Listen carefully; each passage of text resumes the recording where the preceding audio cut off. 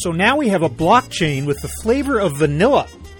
Hi, everybody. I'm Bob Bowman, Managing Editor of Supply Chain Brain, and this is a Supply Chain Brain podcast.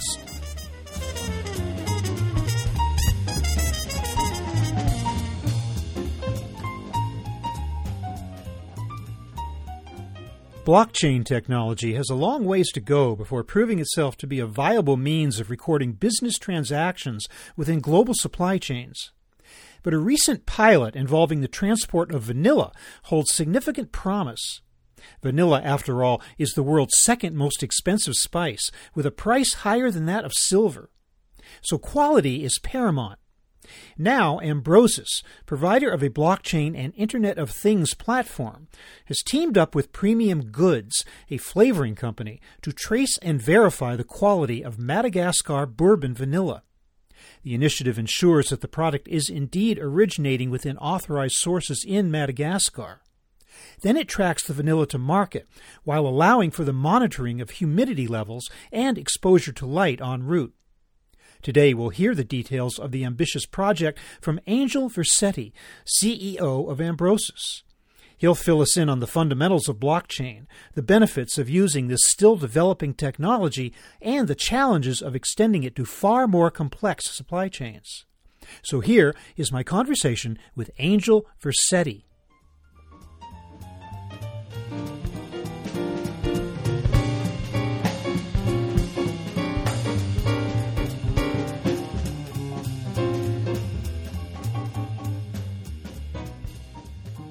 Angel Vercetti, welcome to the show. My pleasure. Please tell me about the genesis of this project to trace the provenance of vanilla through the use of blockchain technology. How did it get started? So we had various use cases where we wanted to showcase how agricultural commodities could be traced using the blockchain. And we were exploring coffee, and we did have some use cases on coffee. And we were looking at also for some agricultural commodities that are precious. And vanilla is indeed one of the most precious agricultural commodities. Its price is actually higher than silver. So we decided to see if we could actually get some response from the businesses in this sector. And we quickly found the company called Premium Goods, which is one of the largest vanilla importers in Europe. And they said we might be interested to try it out. And then we just started looking deeper into the use cases and saw that they have supply chain out of Madagascar primarily into Europe. And that they also, the industry itself was facing some issues with honesty and transparency. Two primary issues was, A, does the vanilla come from a sustainable farm? So everything pertaining to traceability was important.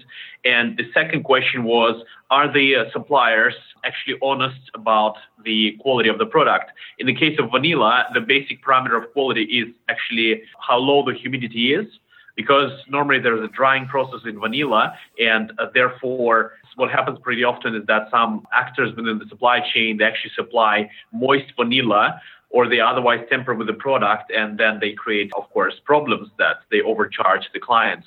So we were taking these two issues and trying to see how we could solve them with our blockchain solution.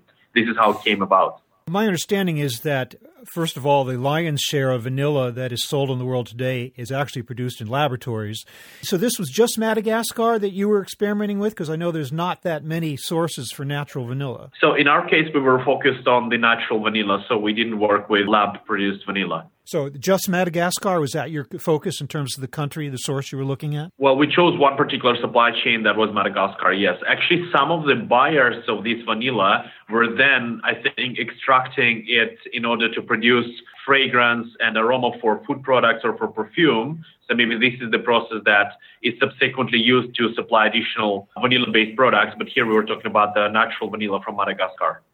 All right, well, let's talk about how exactly this particular blockchain works. First of all, how many parties or how many partners are involved in a typical vanilla supply chain that need to post data or transactional data on blockchain? So in this particular use case, it's one of the first major applications we've run. So we've made it pretty simple, where there are three main parties, actually. There's the buyer, obviously, the seller, and distributor. So there are three parties that interact with the system. And the data is entered by distributors and by sellers, and it's verified by the buyer. And also the buyer takes the last transaction, which is acceptance of the product.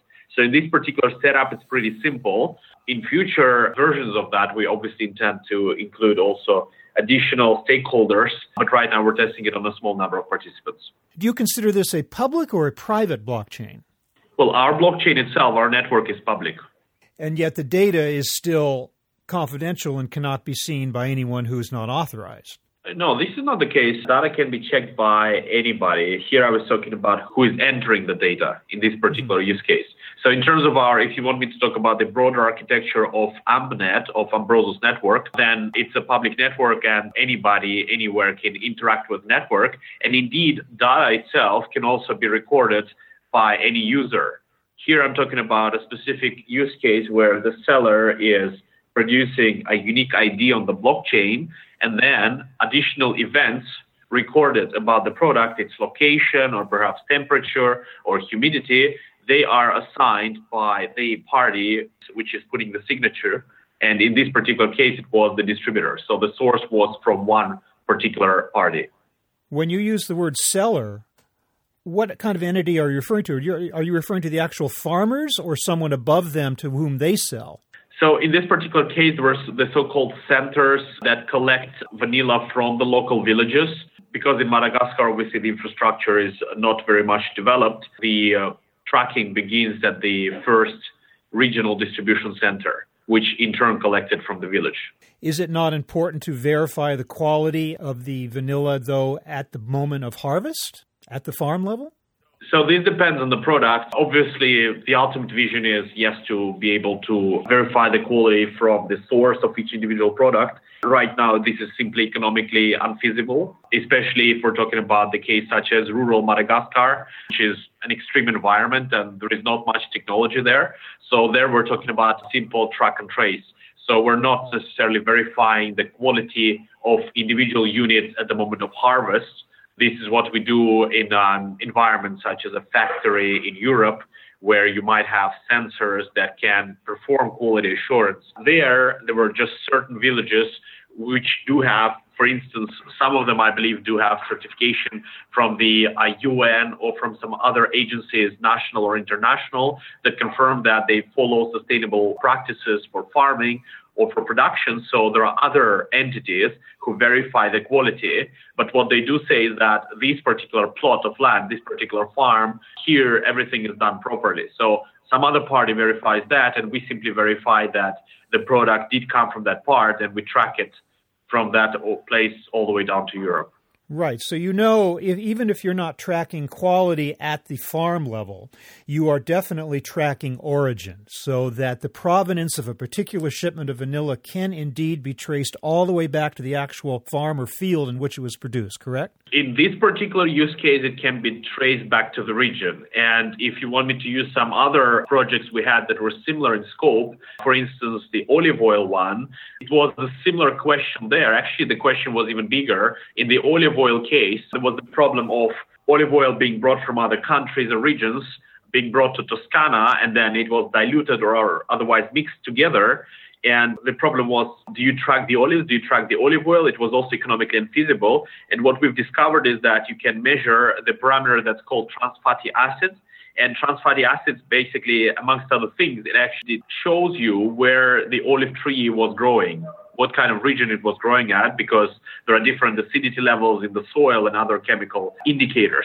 So from that perspective, also, without physically tracking the items, the objects, you could actually determine their origins.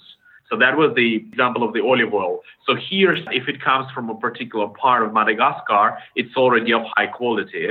So we don't perform additional quality assurance techniques specifically on the bundle of vanilla, and we simply do track and trace. Of course, on the way, once it's already en route to Europe, then we measure constantly, for instance, humidity levels and exposure to light, for example. Temperature for vanilla bundles is not that much of importance in this case.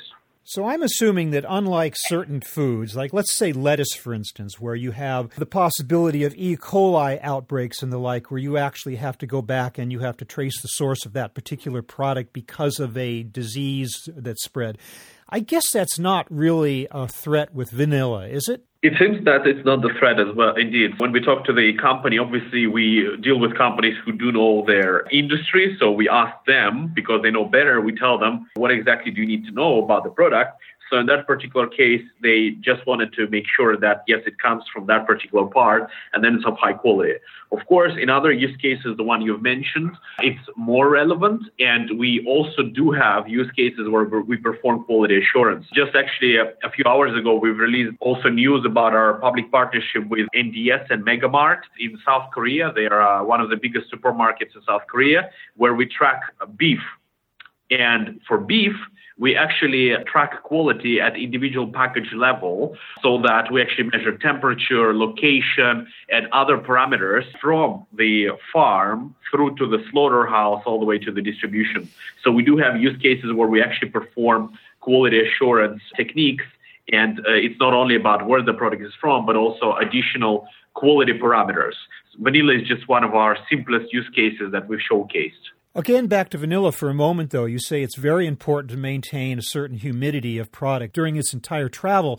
When it's in transit, is the carrier also involved in reporting, or is that up to the distributor, or who is actually reporting on the quality of product in transit? Actually, nobody is specifically involved. The sensor itself has connectivity, and then it sends readings at regular intervals, or if there is no connection at the first available hotspot or connectivity point, it sends the transactions directly to the blockchain. And this is exactly what Ambrosus is about. It's all about enabling sensors to talk directly to the blockchain so that you wouldn't need any humans or third parties to report.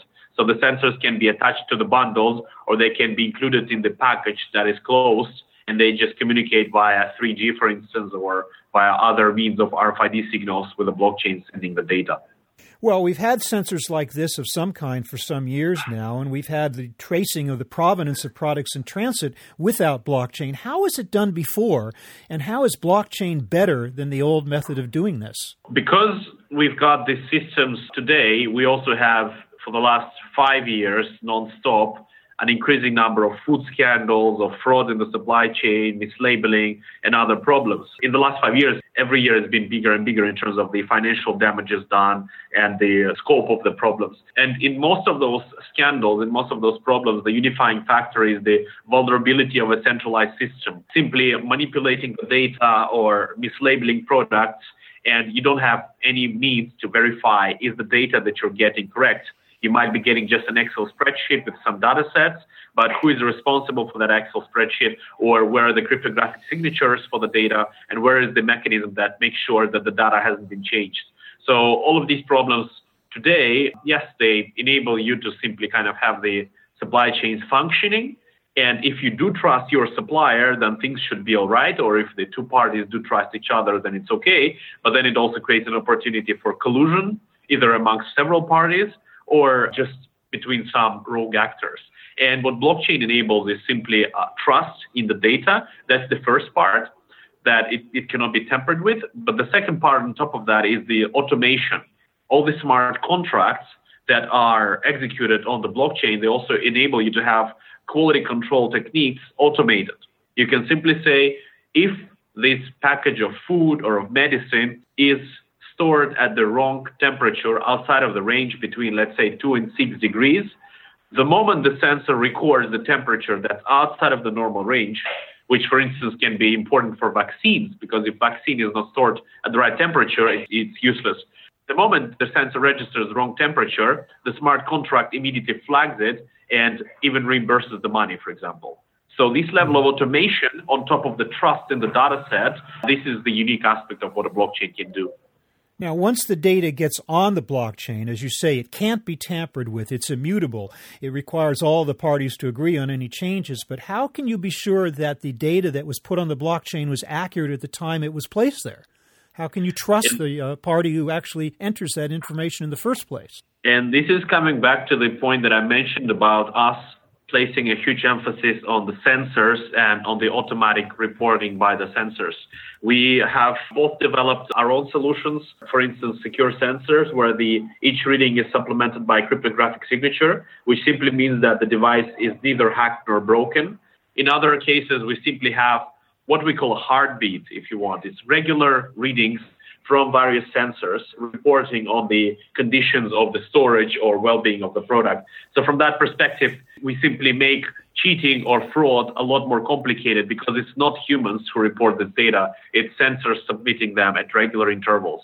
And a lot of sensors available on the markets today already have basic security implemented so that you wouldn't be able to manipulate their data very easily. Plus, you would need to literally hack thousands or tens of thousands of sensors at the same time, which would be very difficult for any party to do. What would you say are the biggest obstacles to getting a blockchain of this sort up and running? Well, getting the tech set up and running is, for us at least, not difficult. We've got the system up and running already. Getting it integrated, of course, that's another story. This whole industry is not very much technology progressive. So a lot of actors we deal with forget about the blockchain. They don't have any IT systems in place. They're just using paperwork up to these days. The basic problem there is that we have to basically leapfrog. We have to take them through several stages in one go. So we have to offer them digitalization plus blockchain integration at the same time. So this is, of course, pretty challenging because we basically have to digitalize all the paper-based processes they have. So we sometimes begin with simple digitalization of documents and creation of unique IDs, which is already a huge step ahead, and then getting the blockchain on board. The second problem is, I would say, again, so it's not the technology itself, it's more about integrating it and then, of course, educating the different stakeholders about the benefits of the blockchain and simply integrating the legacy systems that they have into this solution. And that's never an easy task. So I would say linking this kind of the new blockchain world and the real rusty supply chain world is a pretty big challenge. How do you see this going forward? As you say, this is a limited number of parties in the vanilla blockchain that you've launched. How long will it be before you can actually bring in all the parties that are involved in this, and how long before blockchain really matures to the point where it does involve the entire supply chain? Right now, it already does the trick in the sense that it covers, for example, the most sensitive part of the supply chain because, for instance, we could also track it once it's in Europe, but there is no need because once the vanilla has been brought into Europe and has been sold to fragrance companies or food manufacturers, then there is no issue about quality or safety because the proper quality assurance techniques are already in place. As long as some problems are solved, it doesn't have to be the entire supply chain covered. This is the approach we're taking. We're trying to fix the most glaring problems right now to find the hotspots of the problems and fix them using our technology. Of course, longer term, as you asked about having multiple different stakeholders, I think having such first use cases validate the use cases and showcase the benefits of technology will be useful for bringing multiple stakeholders together. And with the documentary that we've released and with other use cases, with the beef traceability, the coffee, we're showing to companies the different ways they can actually improve both their supply chain operations as well as boost their sales and marketing, because the huge value in this is the message they can send to the consumers that you no longer have to trust a corporation or a government or some kind of promise or advertisement. You can actually see the technology that's trustless, that doesn't require any third party to verify it, who can tell you it's a good quality product you're consuming. So a lot of businesses we're dealing with right now, they see a huge value for the future in approaching the consumers directly. And as the consumers are getting more and more educated, and so do companies, they see more and more the value of the blockchain. So I'm fairly optimistic about the adoption in this case, and we're already at the turning point where every single major company and a lot of medium-sized companies are already experimenting with blockchain and are already integrating them to their business processes. So it's not a question of if, it's a question of when, and I think we're pretty strong on the way there. For all the talk of the blockchains that are being proposed out there, you are, I think, ahead of the field. You're one of the few that actually seems to be working up and running in a real use case, proving the value of blockchain. Angel Vercetti, I want to thank you so much for taking time with us to explain how this particular test with vanilla, I guess more than a test, an actual blockchain involving vanilla, has worked and where we might go in the future. Thank you so much for being with us today. My pleasure. Thanks for inviting me.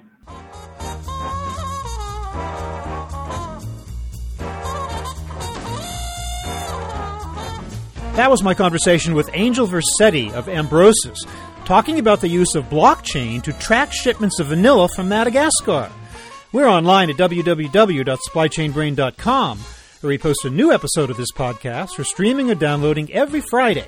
You can also read my Think Tank blog, watch thousands of videos, and access all of our other content, including the digital edition of our magazine. Look for us on Facebook and LinkedIn. Follow us on Twitter at SCBrain. You can also download or subscribe to the podcast on iTunes. Got any comments or suggestions on this or any episode? Email me at rbowman@supplychainbrain.com. See you next time.